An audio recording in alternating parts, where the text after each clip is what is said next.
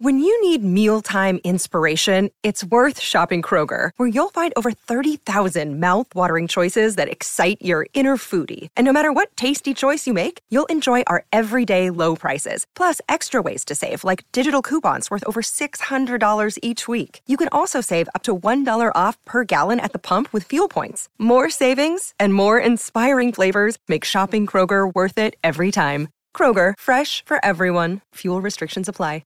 Another day is here, and you're ready for it. What to wear? Check. Breakfast, lunch, and dinner? Check. Planning for what's next and how to save for it? That's where Bank of America can help. For your financial to-dos, Bank of America has experts ready to help get you closer to your goals. Get started at one of our local financial centers or 24/7 in our mobile banking app. Find a location near you at bankofamerica.com/talktous. What would you like the power to do? Mobile banking requires downloading the app and is only available for select devices. Message and data rates may apply. Bank of America N.A., member FDIC. With threats to our nation waiting around every corner, adaptability is more important than ever. When conditions change without notice, quick strategic thinking is crucial. And with obstacles consistently impending, determination is essential in overcoming them. It's this willingness, decisiveness, and resilience that sets Marines apart. With our fighting spirit, we don't just fight battles, we win them. Marines are the constant our nation counts on to fight the unknown. And through adaptable problem solving, we do just that. Learn more at marines.com. Stop Hammer Time is backed for this season by Ladbrokes.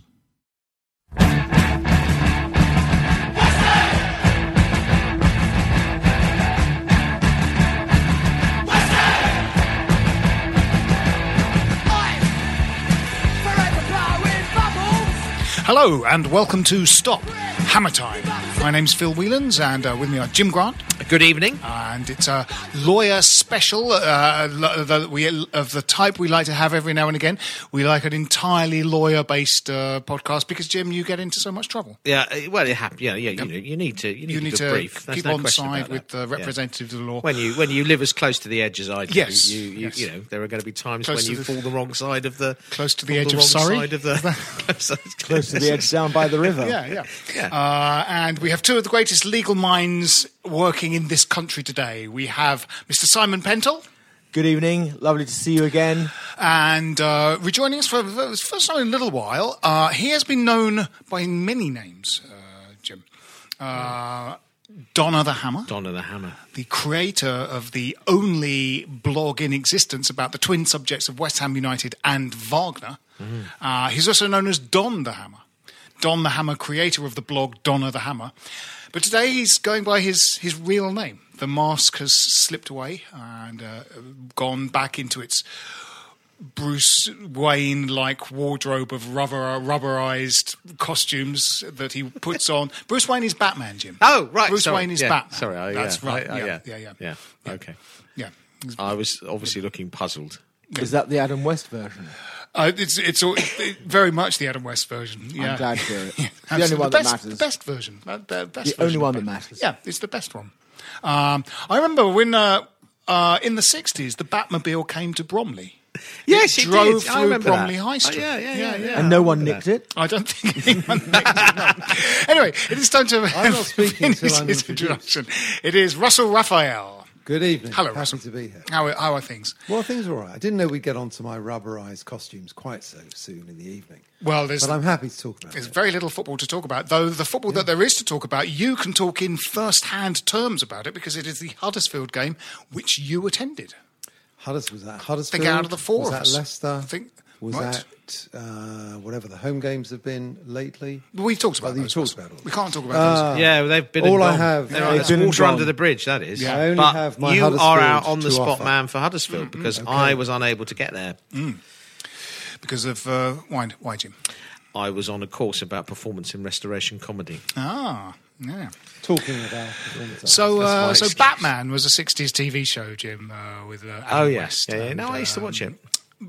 Bruce Ward? That's right. Yeah. That's right. Ward. Bruce Ward. No, Burt Bruce Ward. Burt Ward was Robin. Yes. And they had a sort of Alfred the Butler. Yeah, they had a butler. Yeah. They all have Alfred the Butler. Always. All Batmans. All Batmen. Do they? Michael Caine played it. I've not seen any of the more recent films. I've not seen. They're sort of darkly depressing and slightly existential, aren't they? They're no fun. No, they're not. No. They're not. The Adam West ones were fun. Well, and it's the best Batmobile. It's the best Batmobile, and of course, in the Adam West ones, this has got so much to do with West Ham. I'm trying to think of the link as we go. With all those 60s psychedelic splodges of power, and thump, zam, thwack, and all of that. Yeah, and those ridiculous cliffhangers from one episode to the next. That's right. On my 1960s Batman, don't I feel silly now? Yeah. But you lived it, Russell. I did live it. Yes, we rushed home from school. We did for those episodes, half-an-hour episodes. Well, we were just talking in the pub before this very podcast of our 60s memories, one of yours being going to the Bobby Moore sports shop in which was working Bobby Moore. He was. Yeah. Would you like me to repeat it? In his playing days. Not a succinct version. Yeah. It was in it. Yes, would be October 1968. My birthday treat was to be taken to Green Street and the Bobby Moore shop opposite the ground, in which we purchased a West Ham tracksuit and my England football annual. I better turn my phone off. And served by the great man. Extraordinary. Yeah. 1968. Can't remember how much he charged me. 1968, he was supporting his footballers' wages by working in a shop. That's what football was like in those days. That's how it really should be. And I think there's a lot to say that football has gone downhill dramatically since those days. However, we are talking about the same times when, you must remember, on the other side of the Bobby Moore scale, he, of course, reached the pinnacle of English social hierarchy insofar as he was mixing frequently with the likes of The Who and the Rolling Stones and Michael Caine, and the great stories that Sean Connery used to babysit, believe it or not, Dean and Roberta when Bobby and Tina went out. I mean, can you believe that? And, of course, Bobby famously had a big red Jaguar and would go out on a Friday night into the West End in the days when men would wear tuxedos to go to a nightclub, be out all night, drive it back, not having been home, on a home game, park it outside the stadium, still wearing his tux, go in, change, go round the corner for some steak and chips, and then run out in his kit looking impeccable and being the godlike footballer we all know him to be. That's football. That's proper football. That's proper football. Yeah. No nonsense. McAvenny, straight from a nightclub, straight onto the pitch, more or less. Quite often in a pair of flared trousers. Yeah, but so much more stylish than McAvenny could ever have been. Our kids, your parents will be home soon. Behave yourselves or be trouble. McAvenny doesn't sound anything like that. What kind of trouble that'll be? It depends how much Charlie. Oh, yes, maybe. Yeah. No, Mr. Bobby Moore's kids. I expect you to sleep. So, how was the Huddersfield game?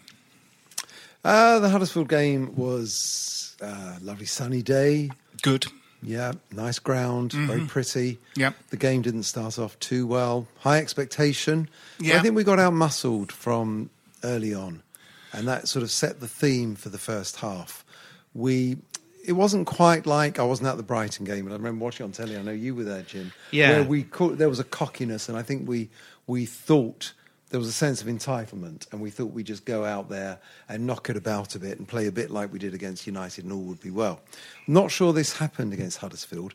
They just out-muscled us from the off, conceded an early goal, and then we were just always playing catch-up. I felt that Brighton pressed and harried and got their goal and then sat back. And I think it's a worrying pattern if that's, coming off the back of a good win against a team like Huddersfield who can barely score a goal at home. Never mind, they'd won one game, hadn't they? That's right. But only a few days before. The Monday before. The crowd was really raucous. Okay, the but players were. You've got to be absolutely at it on the front foot and at them from the word go. And we gave a terrible goal away. I mean, it was a terrible goal to concede. It was, but beyond that, and picking up on what you've just said, Russell, I think one of the most disappointing aspects for me in the last couple of seasons, since what I will call the Payet season, is that we have very little physicality. And I think of that season when we beat Spurs at home, and in the first 30 seconds, Mikel Antonio went for the same ball with Eric Lamela and basically booted him into the running track, into the touchline. Well, that's what they did, and terrified the hell out of him. And it was like watching Sonny Liston and the former heavyweight boxer playing with a puppy. And we terrorise them, and we haven't had that same physicality for a long time across the do you mean certainly just, not from Antonio. Do you mean in terms of sort of size, but do you mean physicality or intensity? Both, and I mean both. And I think it's important, and we just don't possess that. And if you want to play the beautiful sort of way that Pellegrini plainly does want to play, unfortunately, we're not at the Man City end of the spectrum, whereby we can just keep the ball solidly for the best part of 90 minutes. And so it really doesn't matter because we don't have that technique on the ball. We won't be in possession, and we've got to get it back. And if you don't have the physicality and the intensity to win it back, then you're in trouble, and that's what happens to us, particularly away from home. The goal we gave away was very much along the lines of one of the ones that when we played Huddersfield away in that fixture last season that we scored, was sort of pressing the defenders and the goalkeeper when the ball was being played out of defence or attempting to be played out of defence by the other team. And certainly the highlights on Match of the Day showed us do more or less the same thing with almost the same result. Just a few minutes later, we almost conceded again from trying to play it out again. Again, the mistake was from Diop. It was a sort of compound mistake, the goal, wasn't it? Because Diop's ball seemed to be slightly overhit to Anderson, who then slightly overhit it to Rice, and then Rice couldn't control it. And he got away with one just before Diop, where Right. he was trying to play out from the back, and then just passed it to them. I think he's been one of the finds of the season. Yes, I think we all agree with that. Excellent. Yeah. But, and maybe Huddersfield have thought that we're being encouraged to play out from the back, but we're not yet brilliant at it. No. They gave us no time at all. No. And I do think it was probably a carryover from their first victory against Fulham. Yeah. They were really up for it. We should have been. We should have known that was coming. We were coming off the back of it. our most convincing win of, well, I suppose apart from Man United perhaps, but our most convincing win of the season. But I've got to say, if I can, that we go back to this topic just about every time I come on, and it is Mark Noble, because for all his limitations, when he is not in the middle of the park for us, there is a lack of leadership and a lack of drive and a lack of zest. And for all, as I say, his limitations, Nobes provides that. And you can tell, and you know that he's not there. Because for all of his faults, you still even think today, don't you, and he's been there, 14 years? He's still run through a brick wall, for the cause. And I always pose the question, how many others do you actually think would do that? And I don't think any of them would. And that's the great tragedy of it, that even now we're still relying on, this little guy from Canning Town to just collect it, pick it up, and get everyone else going. And I can't see in his absence, whoever we may sign, if we ever sign anyone who can actually play in the centre of the midfield properly, that's going to give us that. Because it's vital in every club to have a leader in some shape, way or form. And without him, we don't have one.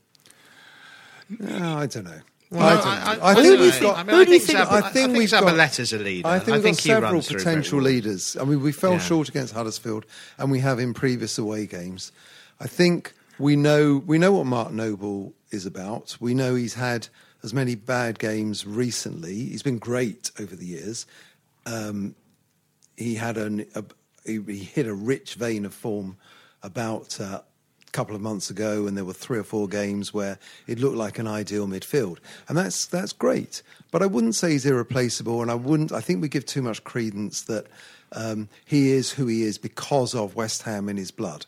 The way the Huddersfield players were tackling, I doubt they had a single homegrown player in that team. They were just coached to press intensely in that way. That wasn't about this Mark Noble, Canning Town sense of feeling only I can carry the team. We can engender that among other players. And I think, as you said, Zabaleta, I think Diop has leadership qualities. I think Arnautovic, when he's in the mood, he can. I think that triangle, the triangle was sort of quite a good discovery because it feels like it's a kind of modular system in which 3 blokes can fit into, and they'll sort of know their jobs. Rice's job is slightly different from the two in front of him, but he knows that he'll get a certain amount of protection from the two in front of him, and similarly that if they work with Rice, that three will shovel the ball forward as a unit, but also but also important is the way he works with the two centre backs as well. I mean, I take your point. I think you're right. And I do agree with you about, and we've been saying it for some time about our inability to impose ourselves on a game in midfield. Yeah. But I think there are other factors as well, and I think at the moment we are still learning to play the Pellegrini way. It is still a work in progress. We can see that there are times where the football's lovely and it's progressive, and the way he kept going, kept them playing attacking football against Burnley, where other managers might have not, was in the end paid off.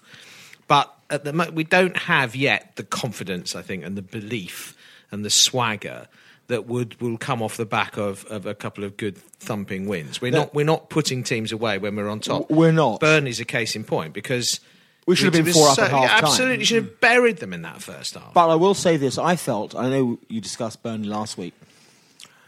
Walking away from the ground, I actually felt like a throwback to the 1970s. It was just bloody entertaining and exciting and fantastic. Yeah. And of course, it's always better when you win a game like that.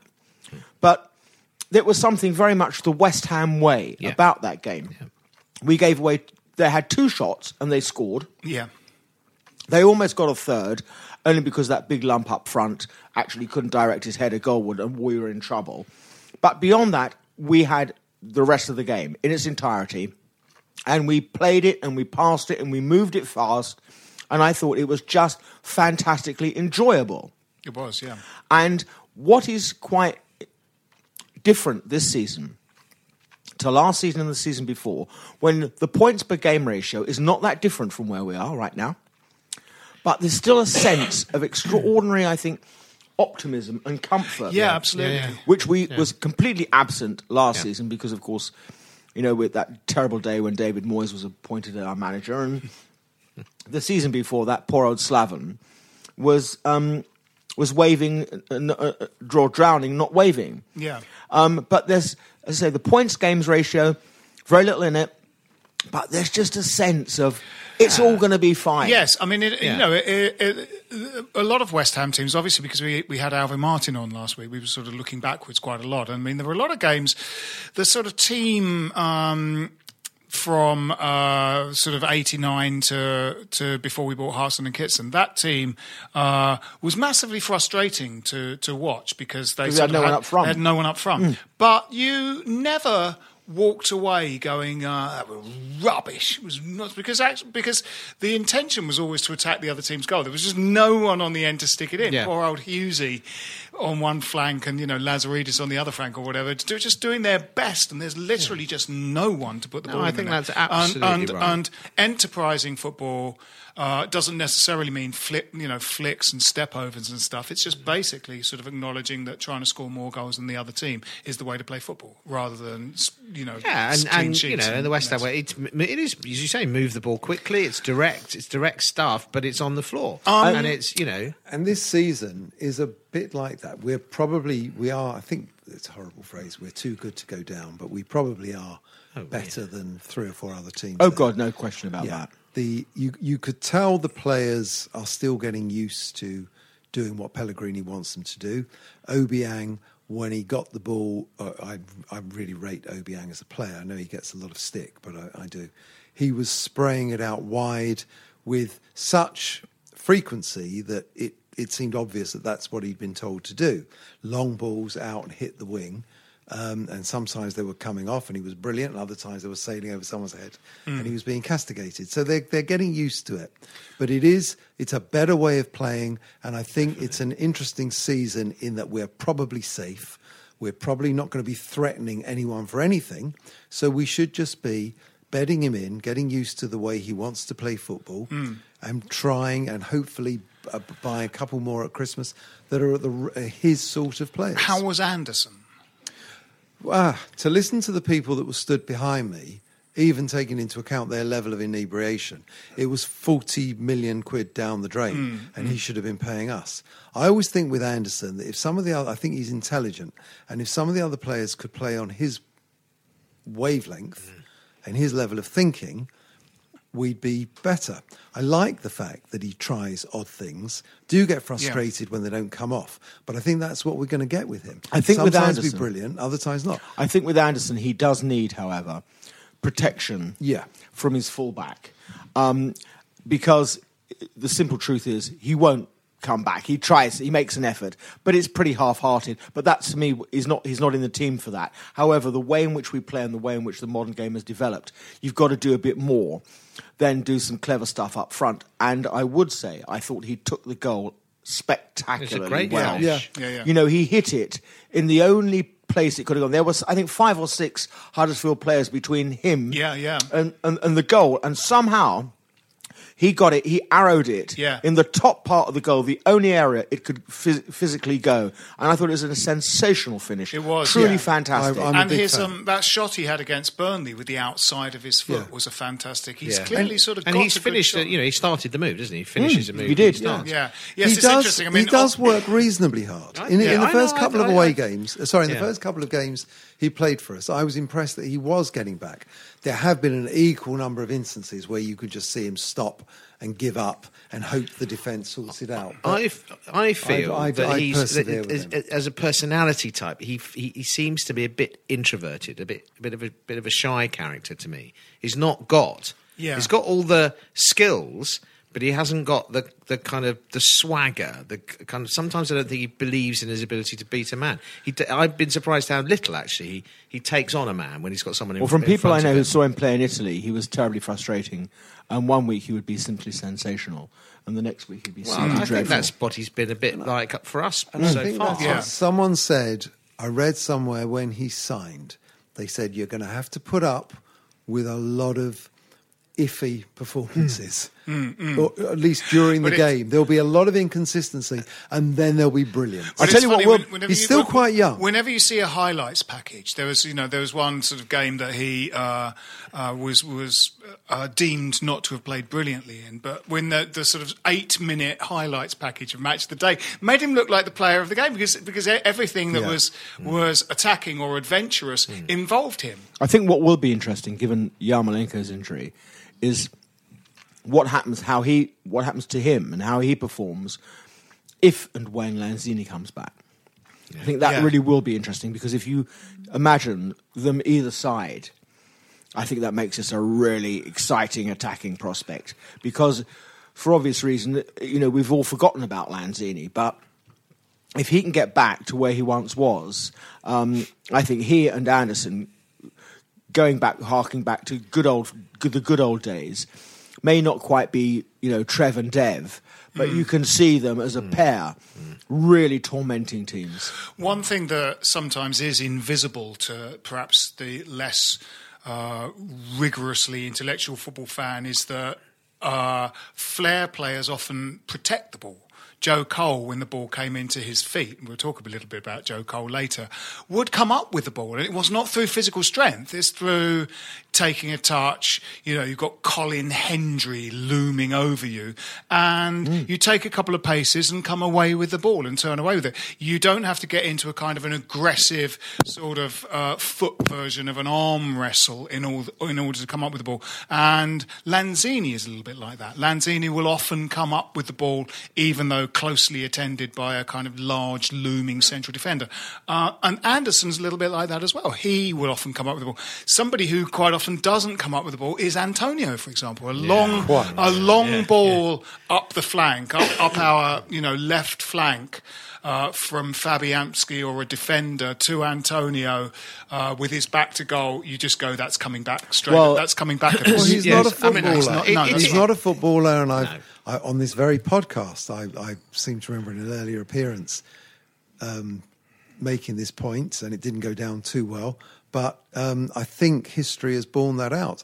And there was a very interesting moment at the Huddersfield game when Pellegrini, not a man quick to anger, got out of his chair and shouted, came to the touchline and shouted something at Antonio. He may have been telling him where they should be meeting later for a coffee. I don't know. But it looked as though he was really angry at something that he'd been Well, doing. as I've said so many times before about Michail Antonio, of whom I quite like, I've always said this too, he's like the Tin Man if he only had a brain. Yeah. Because if he did, he would be simply sensational. hasn't. But he hasn't. He's got every other not a attribute. footballer. He but has he hasn't no got a guile brain. at None. all. None no at all. guile at all. Not, you know, I mean, and actually the turn and shot that he had that resulted in the goal was actually quite good.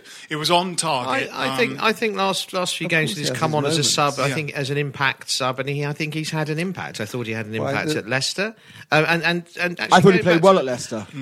Going back to your point about physicality and intensity, at Leicester, that was a ballsy performance. They dug in and Yep. Yeah, but Yep. didn't you just know that we were going to concede? Well, I suppose there's a kind of sort of that's the West Ham Way. thing. Yeah. But I mean, it was bloody. I agree with that. In It fairness was. to Antonio, my host I was in a box at Leicester that had taken me there. He was remarking later that he thought Antonio was a real threat, and he certainly looks the part His when pace he's is, running yeah.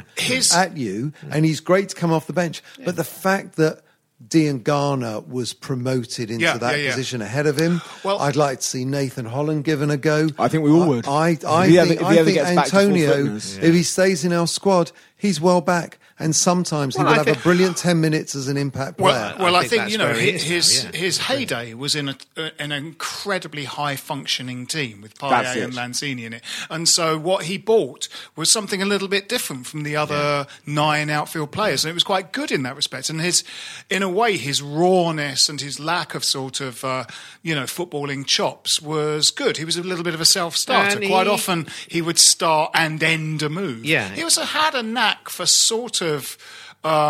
Almost unconsciously popping up in the right place. Well- Quite a lot of his goals were like tap-ins from a couple of yards, weren't they? Yeah, All and those headers. back post headers. Back because- post headers, but yeah. Excellent of as course, well he they were. had a bit more space. Yeah. When you've got players like Payet and Lanzini and whatever knocking about, they're going to suck players to them a little bit more space Yeah. than Yeah, he yeah. tends Well, to and when get you have- if he just plays as an out-and-out I mean, winger.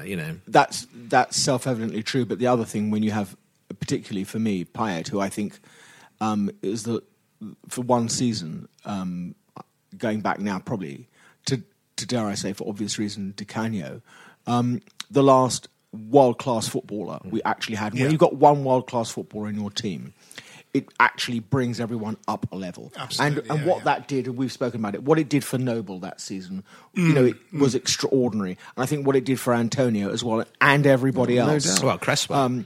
Cresswell was playing behind him. Yeah. And that's what I was saying before about, I think with Felipe Anderson, it's vital for him that he has Kreza behind him and not Masuaku, because if he has I think Masuaku that's behind becoming him, more and we're more going to get apparent. absolutely Yeah. annihilated down the left-hand side. We haven't got a bloody hope in hell. Because But I still would say this. Masuaku cannot defend. I don't know what he does, but he can't defend, whatever it is. He just can't defend. And Kreza, with his limitations, at least he's got half an idea, although I still think we need to invest in a proper left back. You could be right. I mean, there are looking ahead to transfer windows and things. There are a couple of areas. I do think we need a commanding central midfielder. Yeah, but I don't think needed that. Sanchez James, was going to be that. No, he's not. Always But injured. we've needed that for a a long while now. And it was quite surprising that Pellegrini didn't invest in one, and sort of the bringing in of Sanchez at the last minute felt like an admission that that's somewhere where we're short and we've got cover. Now, Trouble is, there lost aren't that him. many great central midfield players of that type out in world football. No. And that's the simple reality. There aren't. I mean, there's reckon talk we could that- have gotten Nzonzi in the summer. You love Nzonzi, I though. do. I think there's a chance, from what I hear, if they can all make up and be friends, that if we wanted him, we could probably get Wanyama. But he's that type of player, and I know I'm not going to shy away from it. I really like big physical bulk in your midfield, and I think it makes all the difference. And if you're not Man City, and we aren't, that to have that, because it can turn a game around. And I don't want to go back to all our yesterdays, and I know, Russell, that for you, Bonzo is the ultimate footballer. I'm not far behind you in that, I have to say. But, you know, I can think of games, and I know you can, that for all the arty football that we played, and you know, and Trevor dancing around being godlike and what have you, the moments of Bonzo physicality where he would, I know the rules were different then, but he would literally turn someone over and come up with the ball in circumstances where it simply shouldn't have been physically possible to do it, and would the crunching tackle, which in days when you were allowed to do a crunching tackle, can turn a crowd and get everyone up just as much as a moment of sheer talent and brilliance. And we badly need that, and we badly needed it for so long now. The last box-to-box player of any description we had was Scotty Parker, and he wasn't, and he was tenacious, but he was nothing like that. So you've got to go back a long way before that. I'm not sure it's about the personalities. It might also be about the coaching. And I'm always, hate to say it, but so impressed with Tottenham that they seem to foul constantly just short of fouling. And it isn't just Wanyama or Sissoko that have got their physical bulk. Dembele is a bulky player as well, but Alderweireld, Vertonghen, all of their players seem on the edge of fouling without the ref giving it. And I think that's just brilliant coaching, and that whether that is the high press. Well, strong athletic players can sort of go shoulder to shoulder, and it looks sort of fair enough if the other guy falls over. You know, it's a lot of very clever stuff. Yeah. It's the little push just before, just to put off balance, before. I quite want to be that team. Well, they've mastered it. But I think a lot of top teams are like that, and I don't think. But I think the problem is, it is also about refereeing interpretation. I mean, Zabaleta discovered that you can't get away with a little discreet shove in the box in that game against Southampton very early on. That's right. They get given against us. He'd have got away with that for Man City. Yes, it wouldn't have been given. Yeah. I mean, but don't you just wish he was 10 years younger? Because I love Zabaleta. He's fantastic. He's just a great guy. Although this year's Zabaleta seems a little fitter than last year's Zabaleta. He's had a mini renaissance, hasn't he? He has. I mean, I'm completely with you. When we signed Zabaleta, I was so excited. For me, he's actually one of the best footballers of the Premier League era. I always thought that guy at Manchester City is fantastic. And we got him, and I realised that it was the sort of Zabaleta of around 2013, 2012, not the Zabaleta of 2016 that I sort of wanted. You know, he clearly just slightly gone over the hill, which is why City let him go. But he's a little bit fitter this season. Yeah. I think he seems to last. He looks leaner. Yeah. He seems to last the whole game, no problem. This guy's like 36 now. But he's a leader. And he is, but he's also got, I don't know if it's his look, but he's certainly got a physicality, but he has an aura about him where you look at him and you think, I really don't want to get in a dust-up with you. No. I'll take on the other 10 idiots, but you just look really, like, seriously nasty and that you could do something horrible to me. And I think that you actually have to have that in a successful team. Thomas Repka. Well, no, he was the other side. He was the other side of lunacy. I mean, let's not go down there. But but coming back, and I don't want to make it all about Bill, but no one in their right mind would have wanted to go up and have a fight with Bill. And we all knew that, and that's why. And even to this day, the primary role of Billy Bonds was to be Trevor Brookings' protector in chief, and that's what he did. And everyone knew if they fouled Trevor, that was it. Bill was coming for you. Yeah. And they had one foul and they left him alone. And those psychological games go on all the time in football. We all watch it and think of it in terms of what we see. But if you actually even now knew some of the things that highly paid professionals say to each other and threaten each other with on the field of play, it's only because it's masked by 57,000 lunatics. You can't quite hear it. But it's just beyond your belief. Yeah, and a lot of those mind games go on. These are mind games, though. This is not the 70s. We've moved on. And City have their enforcer in Fernandinho. He's not a big lad. But He won't be. He's not a Bond. He won't come clattering in. He'll just do the crafty little tug back and take the booking at precisely the right moment when he knows it's important to do. I mean that's.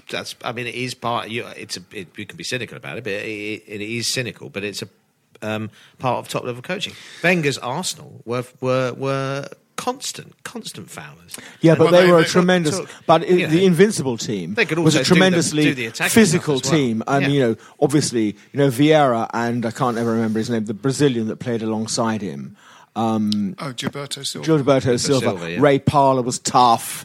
Even Pires. They were a strong team. Well, the guy with Vieira with the long hair, who went to Chelsea. Petit. Yeah. I mean, that was Who's, before that. Yeah. He had he was- ladies' hair, but was a Oh, giant. God, no, absolutely. Stop Hammer Time is lubricated by Watney's Pale Ale. Watney's Pale Ale, the Stop Hammer Time beer of the month.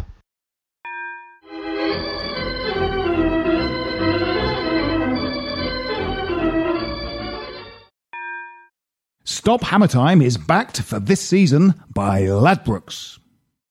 The return of Lanzini is possibly something that may help to address the fact that we're sort of not putting the ball in the goal quite enough for our attacking endeavour. We're sort of getting, 4 goals against Bournemouth. It could have been Burnley. It could have been more, and.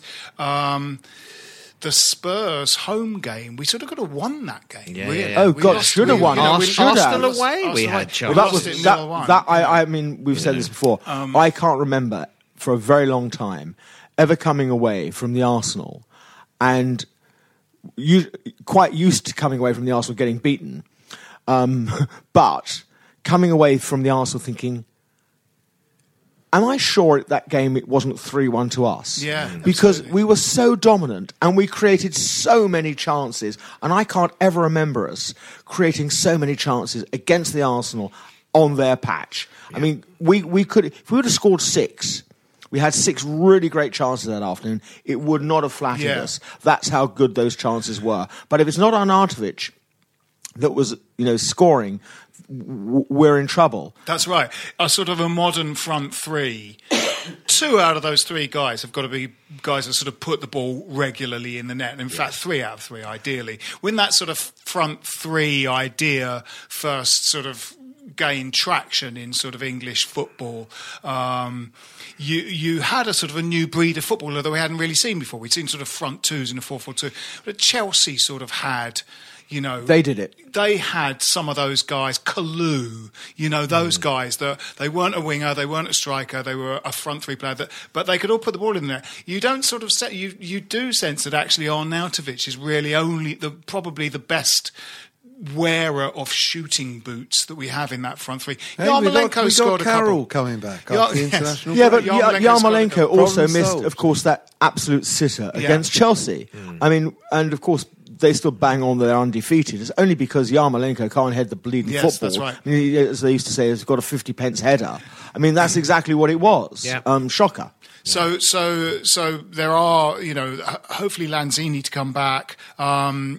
Diangana has been a discovery. As Good we say, he's find, sort of yeah, displaced Antonio in definitely. that front 3. Now there's talk of Samir Nasri coming. In fact, quite strong sort of talk of him coming. Do we have any views on that? 31-year-old. I'd rather eat my own vomit, thanks. I'm not as extreme as that, but I think I find it puzzling. I mean, unless there is stuff about the prognosis with Lanzini that and maybe even Wilshere that we don't know about, I fear that he might doesn't be seem to to do with be a player we really need. Not at all. But I hope he doesn't bring his own water.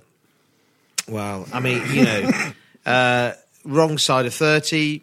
Apparently completely unfit. Can't play till January anyway. Yeah, it's a short-term. It's He couldn't play to January in any event because In they any changed event, the rules absolutely, this yeah, year. yeah. So after the window closes in the Premier League, Yeah. you can't even take a free transfer No. until the next window opens. That's right. My worry is that this is to do with Lanzini. And Yeah, I'm that's my not concern. sure he'd be in for him at all if he's confident that March We've Yeah. got Yeah. Lanzini. I think probably we can forget Lanzini for the rest of the Well, season. Lanzini has had the And kind there's of no injury creativity. that ends careers. Quite often. Nasri It's very was hard a to come back. great player. I really liked. I liked watching him. He thought on a different level, a bit like Anderson. That Nasri, obviously, I'd want. I also trust in Pellegrini quite a lot. I think if he's worked with him before, It's a while ago now. Yeah. but it is odd, and I'm less excited about Nasri than makes me fear about Lanzini. Yeah, that's right. I Yeah. agree. That's my worry. Well, that's a very logical argument. I just hope to goodness you're wrong, but I fear you may well be right. And there's also just in the papers kind of today, or in one paper, I think it's the Mirror. It feels like one of those I kind think of... it's in more than one. Oh, really? The Yeah. paper story. Well, we're talking about the Arnie stuff. The Yeah. Arnie wants away, you know. I mean, that's for a start. The story is attributed to his agent, Who happens to be his Well, that's brother. his who happens brother. to his brother. So you know, you can always take those stories with a sort of a pinch of salt because they're negotiating for Yeah, an it's- end that's not to do with how well a player plays football or how he feels about being in the club. It's about a move that makes the agent some money. So. I mean, it's sort of saying he would want to play for a Champions League team and be so, I mean, you know, of course. So was everybody. Of course he would. Yeah. It doesn't mean Diangana necessarily it's going to would. happen, Yeah. or that the opportunity will avail itself. I mean, you can't imagine. I mean, who of the current top sort of 6 teams would you say would be desperately after him? Well, I need him. I think Man United. especially in the winter transfer. Especially in the winter transfer window. I know. I mean, even if the story's true, I'm imagining it's about what's going to happen in the summer, and it's the first salvos in contract Yeah, negotiation. I think isn't it? I think United. we just is- won't sell him in the January. Well, not you sure. never know. Unless It the depends. money's stupid. Unless, well, yeah. I mean, it will always and does come down to money. I can see a reason for him to go. I can see a reason for him to stay. I think, however, much more troubling is that as this rumbles on week after week after week, we could witness the best young player to come through and make an impact in our first team go for nothing by this time next season. And if these guys don't nail down Declan Rice, I don't believe in throwing money away. But, you know, his negotiating position with West Ham is so immensely strong, it's bewildering. You know, if I were his agent, I would be saying to the board, this is very simple. He's got a year after next. Not interested in 10, 20, 30, 40, 50, 60. I want £80,000 a week for my player. But he's only 19. Yeah? You're paying £80,000 a week for a player that you brought in on the last moment of the transfer window in the summer, who's not going to play a single game this season, and, pardon me, is crap. And you think that my client, who's played just about all the games this season, was the runner-up in the Hammer of the Year last season as a baby, isn't worthy the same money. I'll bide my time, and in a couple of years' time, I'll get a free transfer whereby the signing-on fee will be something ridiculous, and he and I will make so much money, it's stupid, and you're never going to replace him.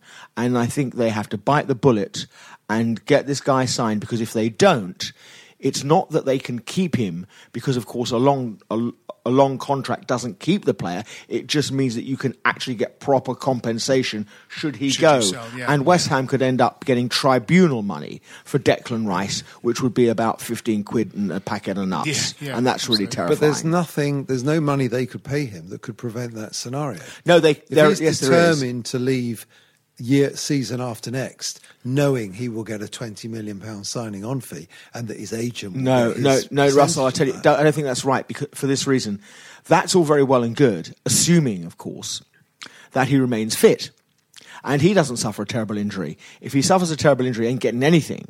And what the balance that has to be struck always in these situations is, if West Ham came in and said, we'll give you a 5-year deal, we'll pay you £80,000 a week, basic, he signs. And that way he knows that for the next year, he's going to earn £80,000 a week, gross. Subject, of course, to any Neiman Rice deal he's got for 20% of it. But other than that, it's a pretty handsome salary. And he knows that's guaranteed basic. Doesn't matter whether he plays, doesn't matter whether he doesn't. Doesn't matter whether he's fit, doesn't matter whether he's injured. And that's a very nice comfort blanket. Wait, carry on progressing, and if it's not next season or the season after, one of the huge guys is going to come in, take him away, and West Ham at least will get something like £50 million compensation. And if they don't do that, they run the risk that he will just play it out and walk away. And the player would rather get the money. Yeah, but the now. point I'm making is that West Ham, I'm sure, are making all these sort of overtures. I don't. I'm sure they're not. Well, it may not be a weekly activity, but it will be going on. I suspect it's Rice's agent that is playing the long game. Yeah, and so he should. And but what can one do to overcome that? Very simple. Offer him £80,000 a week for 5 years. Well, still say, no, not good enough. No, I disagree with that. He'd be a fool not to take it, and I'll tell you why he'd be a fool not to take it. Because if he's on 10% of that money, that's £8,000 a week in his pocket. So I think money talks in all of this, and you can load it as well with a loyalty payment backdated to the beginning of the season and really give him a handsome package, but a package that is no different to Andy Carroll, who's played like 15 games for West Ham in 6 years and he's earning £90,000 a week. And you've got to think of on the other side here. It's true. What is Chicharito on? Yeah, but these are players... 100 plus? And how many games has he played for us? Yeah. Look, there's no doubt that when you've been there and done it, and you've been in these amazing sides, and you're coming back on the other side, you can pick up silly money. It's harder with a younger player. What if Grady gets a hat-trick in the next game, or the game after we've done Rice, and he says, well, why were you paying him that? Why aren't you paying me that? Well, because one hat-trick doesn't make a summer. Sorry. That's why. Whereas, what I'm saying, you look at the amount of games. I'm saying you need to keep the amount of games Declan Rice. Yeah, but this is football, and perspective doesn't really count. Just look at the amount of games he's played this season. He's made that transformation from the centre of the defence into the centre of the midfield, and has become a linchpin in a three across the middle. He has become a linchpin. And he's played has he played every game this season? Pretty much. Probably. And how many games? Absolutely. And I last think season, he should be on last season, 30, 40, 50,000 a week. It's not going to get the job done. And why would 80? Because it's on parity. Because this is the big part of it. It's parity with players who are not playing at all. That's the problem. And parity, this is football, and there's a lot of testosterone, and it's almost mine is as big as yours, is what goes on. A lot of testosterone with the agents. I don't get the impression there is with Rice, actually. Oh, well, we'll see. Yeah, I mean, well, I don't. These players are young, aren't they? And I'm not sure what they're instructing. They're basically putting everything in to do with their contracts and money into their agent's court, aren't they? I don't think he's instructing his agent what to do. 100%. But he's not going to settle on £3,000 a week. No. So you're sort of battling. No. You're not really battling Rice's ego. You're sort of battling Rice's agent's ego, really. Yeah. Talking of you young, prodigious West Ham talents, Joe Cole hung his boots up possibly today from his MLS team. Aged, was it 37? He's 37. 37. Makes you feel old, doesn't it? It does, doesn't it? It's I remember being there when he signed on the pitch at half time. I can't remember who we played. Right. Yeah, I remember and who was it? One journalist wrote, I think it was Paddy Barclay, bless him, that when Joe Cole signed at West Ham as a 16-year-old, he signed a salary far greater than what the Prime Minister of England was earning. And I thought, wow. Yeah. I mean, he was unusual in that sense that you knew about him coming through from when he was a very young lad, didn't you? There was talk about him. Yeah. Rumours about him, even when he was like 13, 14. You go, this Joe Cole is going to come. The rumours were that... So there was huge anticipation. Alex Ferguson sent him a shirt with a Man United shirt with Colin. But there's a great video, clip of... back in the time when Tony Cottee was doing one of these, training with Tony or the Cottee way or whatever it was, and he's organising these young kids of 11 or 12 to do a little drill, and it's beat a defender and roll the ball past the keeper. And this tiny little kid comes along, puts it through the defender's legs and just like backflips it past the keeper, and Tony Cottee runs after him and says, "Oh, well done, son. And what's your name?" He goes, Joe Cole. Yeah. In a moment that's reminiscent of some 1960s black and white talent show where a very well-spoken young 17-year-old was playing in a skiffle group and was asked by the presenter, and what would you like to be when you grow up? And I think he said something like a biochemist. And by the way, what is your name? And he says, James Page. Yeah. Of course, it was Jimmy Page out of Led Zeppelin. But it was one of those moments, from that age you could see true genius. And Joe was fantastic. And when he played for us, he played like an Xbox footballer, didn't he? I mean, he just did stuff that, you could only do on a computer. It was fantastic. Yeah, and, good players are still like playground footballers, aren't they? Jim, you've said this quite a lot. A lot of players that are deemed to be sort of quite prodigious talents that certainly we're producing in this country now look very coached. They look, because they are. Yeah, I mean, they're also cosseted. They're also they're always surrounded by adults. They learn the game on nice, lovely, flat pitches, training pitches with cones all over the place and drills, and they all, they learn the game by numbers in that way, and they are often brilliant athletes. They're super fit, they're healthy, they've got talent and whatever, but they often don't have a football brain. I would say Theo Walcott is the ultimate of this kind of footballer. Whereas, having a little bit of playing in a street with people trying to bite at your legs the whole time, and that kind of nous, that street sort of nous, that, to be fair to him, Rooney had to an extent, is something that a lot of modern young players don't have, it seems. Well, Joe Cole always gave me that impression that he really, really loved playing football. Yes. And he would have been just as happy playing in a street in Camden Town. Exactly. As playing any time, anywhere. And he had that natural enthusiasm and such skill to go with it. The first time, sorry, Simon.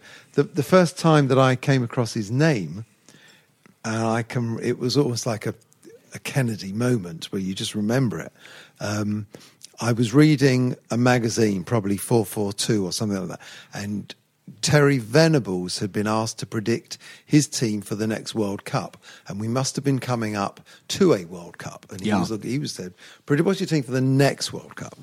And fairly normal sort of players, usual names, and there he had in the centre of the midfield Joe Cole, and I'd never heard of Joe Cole, and he was probably 13 or 14 at the time, and that was where I first came across him. The first time I saw him play was in the 6-0 home leg of the youth semi-final. Yeah, I was going to say exactly the same. That's right. Sorry, that was the second leg. I think maybe we'd won. We had one away. We'd won 3-0 or 6-0 at the away. 21,000 people watched that game of football. Partially because of Joe Cole. Oh, and Michael Carrick was in that. Adam Newton. Whatever happened to Adam Newton? But it was that name of Joe Cole. Seeing Cole, just seeing him, he would advance with the ball, the defender would come near him, and then somehow he'd be past them, and you weren't quite sure what that blur was, and hadn't seen that at Upton Park for a long time, and it was great. Yes, and there was a piece in the Evening Standard today saying that popular wisdom was that he was somehow an unfulfilled talent, didn't have a great career, but arguing that he did. But I would still argue that he sort of didn't, in a way. He didn't. I mean, he was unlucky at Chelsea because he was certainly misused at Chelsea. He was on the bench quite a lot. He was played out wide a lot. But then he also got quite a nasty injury, which he could have got at any club. Well, the fact that Frank Lampard comes out with an enormously enhanced reputation compared to Joe Cole, to me, says it all. And they were... I saw both of them coming through. Yeah. But I think, and I'm not knocking Frank. Frank made absolutely the most of what he had, and all power to him. But Joe didn't. Not his own fault. Partially what Mourinho and others did with him at Chelsea is bad. He was unlucky with injuries. But he should have been in the centre of the midfield with teams built around him. And too often he got pushed out. But he was almost, in some sense, a sort of an un-English player. I always thought it was a shame he didn't go to Italy or Spain, because... he went to Lille. He was but it's in France, it's neither Italy nor Spain, is it? How much? Same team as Hazard. I mean, he was a kind of technical, small technical player who is now the kind of player is now in vogue at teams like Man City, But there was a mistrust of that, because the fact of the matter is that sort of Lampard, in spite of all the jokes about him being fat, was an athlete in a way, wasn't he? He was a box-to-box athlete and powerful. Joe Cole was a different kind of player, and a very high-profile event in one of his earliest games for England was against Italy at Wembley, when he gave the ball away and led to Zola scoring in a 1-0 defeat. That's and right. he was. Even the manager came vilified. out, and He was vilified. he was absolutely crucified for that. And you thought, well, you have to allow talent like that to make that kind of mistake. In the end, either you want players playing, a kind of technical level, and of course, it is now the kind of football that Southgate wants his England team to play. It's been an intrinsic problem. A kind of mistrust of flair players has been a blight on the national team since the 70s. Yeah. Charlie George, all the QPR boys, Bowles, Marsh. There's always been that Worthington. They didn't get lots of players over the years have not quite. Letizia. Yes. You have to think what is football about if you're not putting your faith in those sort of players. But then You're the not advent building of the around Premier them. League, we were buying our talent from abroad. So people are sort of, get very excited about, Zola, Paolo Di Canio. We create one ourselves, and people go, he's shit though, isn't he? I used to. I go to a gym that I've been going to, for 25 years, and they're sort of mainly Arsenal and Spurs. And they quite often, I make the point that we don't really don't seem to encourage flair players, and the Premier League has gone further than almost anything to maintaining that kind of prejudice against homegrown flair players, because we can just buy Kinkladze from, you just buy these players from abroad. And you mentioned Joe Cole, and people go, oh yeah, he's shit though, isn't he? And you go, do you remember the goal in the 2002 Cup? It's like they almost peg an English flair player as just not very good. He's just no Santi Cazorla. He's no Alexis Sanchez. He's no Sane. I take your point. I mean, it's that great line though, isn't it? Because when he, of course, broke into the first team under Harry, and he played in the same team as Di Canio, and Harry was asked at a presser, interesting this, how are you going to manage with Joe Cole and Di Canio in the same team? And Harry's answer was, it's dead easy. Going to have one ball for Paolo, one ball for Joe, and one ball for the rest of the idiots to use. and jokes, it was like that, and it was fantastic, and it was Ole football. And 2000, 2001, I mean, it was just fantastic fun over there. It really was. It was breathtaking for fun watching it. It was great. How that team went. Then we got relegated. Well, that was that's about, because if you get rid of your manager who shouldn't have been got rid of, and this is you what don't happens. replace your world-class centre-half. Yeah. We should probably think about predictions for the next game and then Oh, wrap please, this let's up. not do that. Yes. Please, let's that's not a tricky do that. one, isn't it? Oh, don't, Phil. We've got an international we're meant break. to be friends. You can't make us I know. actually think about having to play at home to Man City. It feels like the international breaks kind of help us. Last season's break after our Burnley. ignominious Burnley game helped us beat Southampton, I think 3-1, wasn't it? And didn't we have wasn't United after an international? Was it? It might have been, yeah. Might have been. It feels like Arnautovic's knee is being held together by sellotape, and if you can have a fortnight off, just Well, for he'll him be. Well, they have Austria have possibly got a game. they'll probably there, play, won't they? Yeah. No, Yeah. God, I can't believe that they can't swing it for him not to play, unless he wants to, of course. Well, you might. Some of those international games are kind of morale-boosting friendlies, more or less, though, aren't they? Hopefully, he's not going to be classic. Well, there's this new league thing, isn't there? Yeah. But yes, it is City. Tough,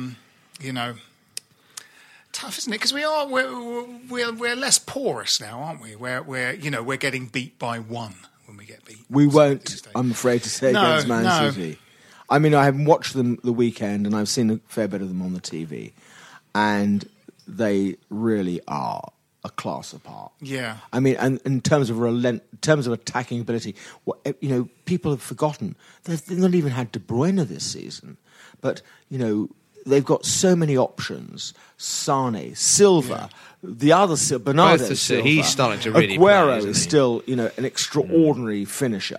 And they bring on Gundogan. I mean, where the bloody hell does it stop? It stops, of course, when you legislate to stop a sovereign nation built on dirty money buying a football club. Then we all might be able to compete. But unfortunately, we're not going to allow that to happen, and they'll just get even stronger. So rant over. But I don't think we've got a hope in hell, No. unfortunately. Predictions? Well, I've got a 1-1. Go on, funny Jim. feeling 1-1. about this one, and I think we will, as we have generally done against the better teams, Chelsea, for example. I know we lost the Arsenal, but and Man United. I think we will raise our game, and I think I'm going to go for a surprise 2-1 home win. Oh, well done. Russell? I think they're well overrated. They are flattered to deceive for at least 2 or 3 years now.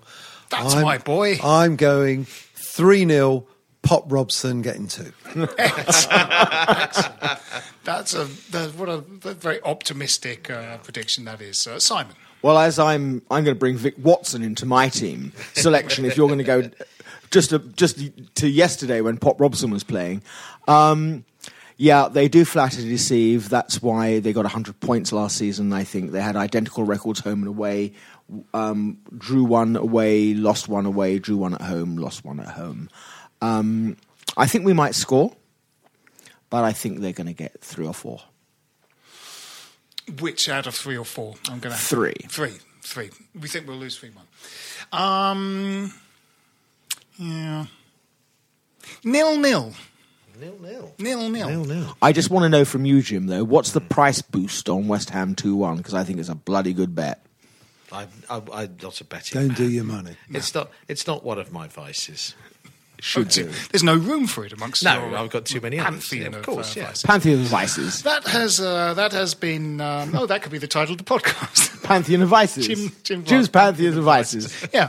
My name's been Phil Whelans. With me have been Russell Raphael. Hello. Jim Grant. Cheerio. Simon Pentle. Come on, you irons. This is a Playback Media production. Get all the associated links for this podcast at westhampodcast.com. Stop Hammer Time is backed for this season by Ladbrokes. Sports Social Podcast Network. Lucky Land Casino, asking people, what's the weirdest place you've gotten lucky? Lucky? In line at the deli, I guess? Aha, in my dentist's office. More than once, actually. Do I have to say? Yes, you do. In the car before my kids' PTA meeting. Really? Yes. Excuse me, what's the weirdest place you've gotten lucky? I never win and tell. Well, there you have it. You can get lucky anywhere, playing at LuckyLandSlots.com. Play for free right now. Are you feeling lucky? No purchase necessary. Void where prohibited by law. 18+. Terms and conditions apply. See website for details.